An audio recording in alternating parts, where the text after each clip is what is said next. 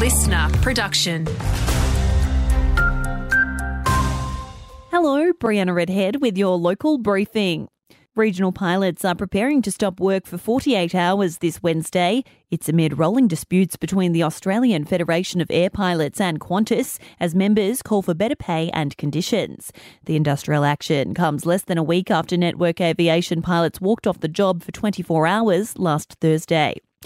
Funding to support Indigenous training and employment opportunities in the Kimberley. Applications are now open for the state government's Aboriginal Employment Enabling Program.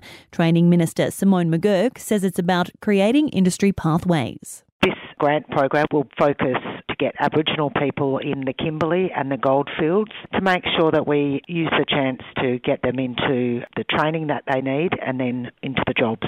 A 43-year-old woman will face court next month after allegedly biting two police officers in South Hedland. Emergency services attended the Mitchie Crescent home just after 1 o'clock on Friday morning, responding to a house fire. It's also alleged another officer had sand thrown in her eyes, while one was attacked by a dog, suffering a minor injury. Special funding for regional communities. CBH's Grassroots Grants Initiative is back for its 10th year with grants of up to $10,000 on offer.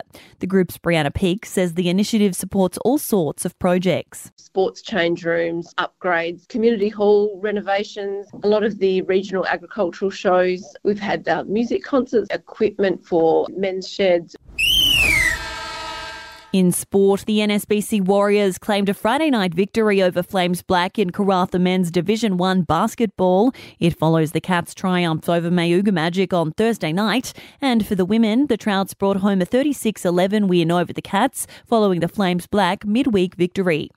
Want more local news? Get free breaking news about our community. Download the Listener app, search for your area and subscribe now.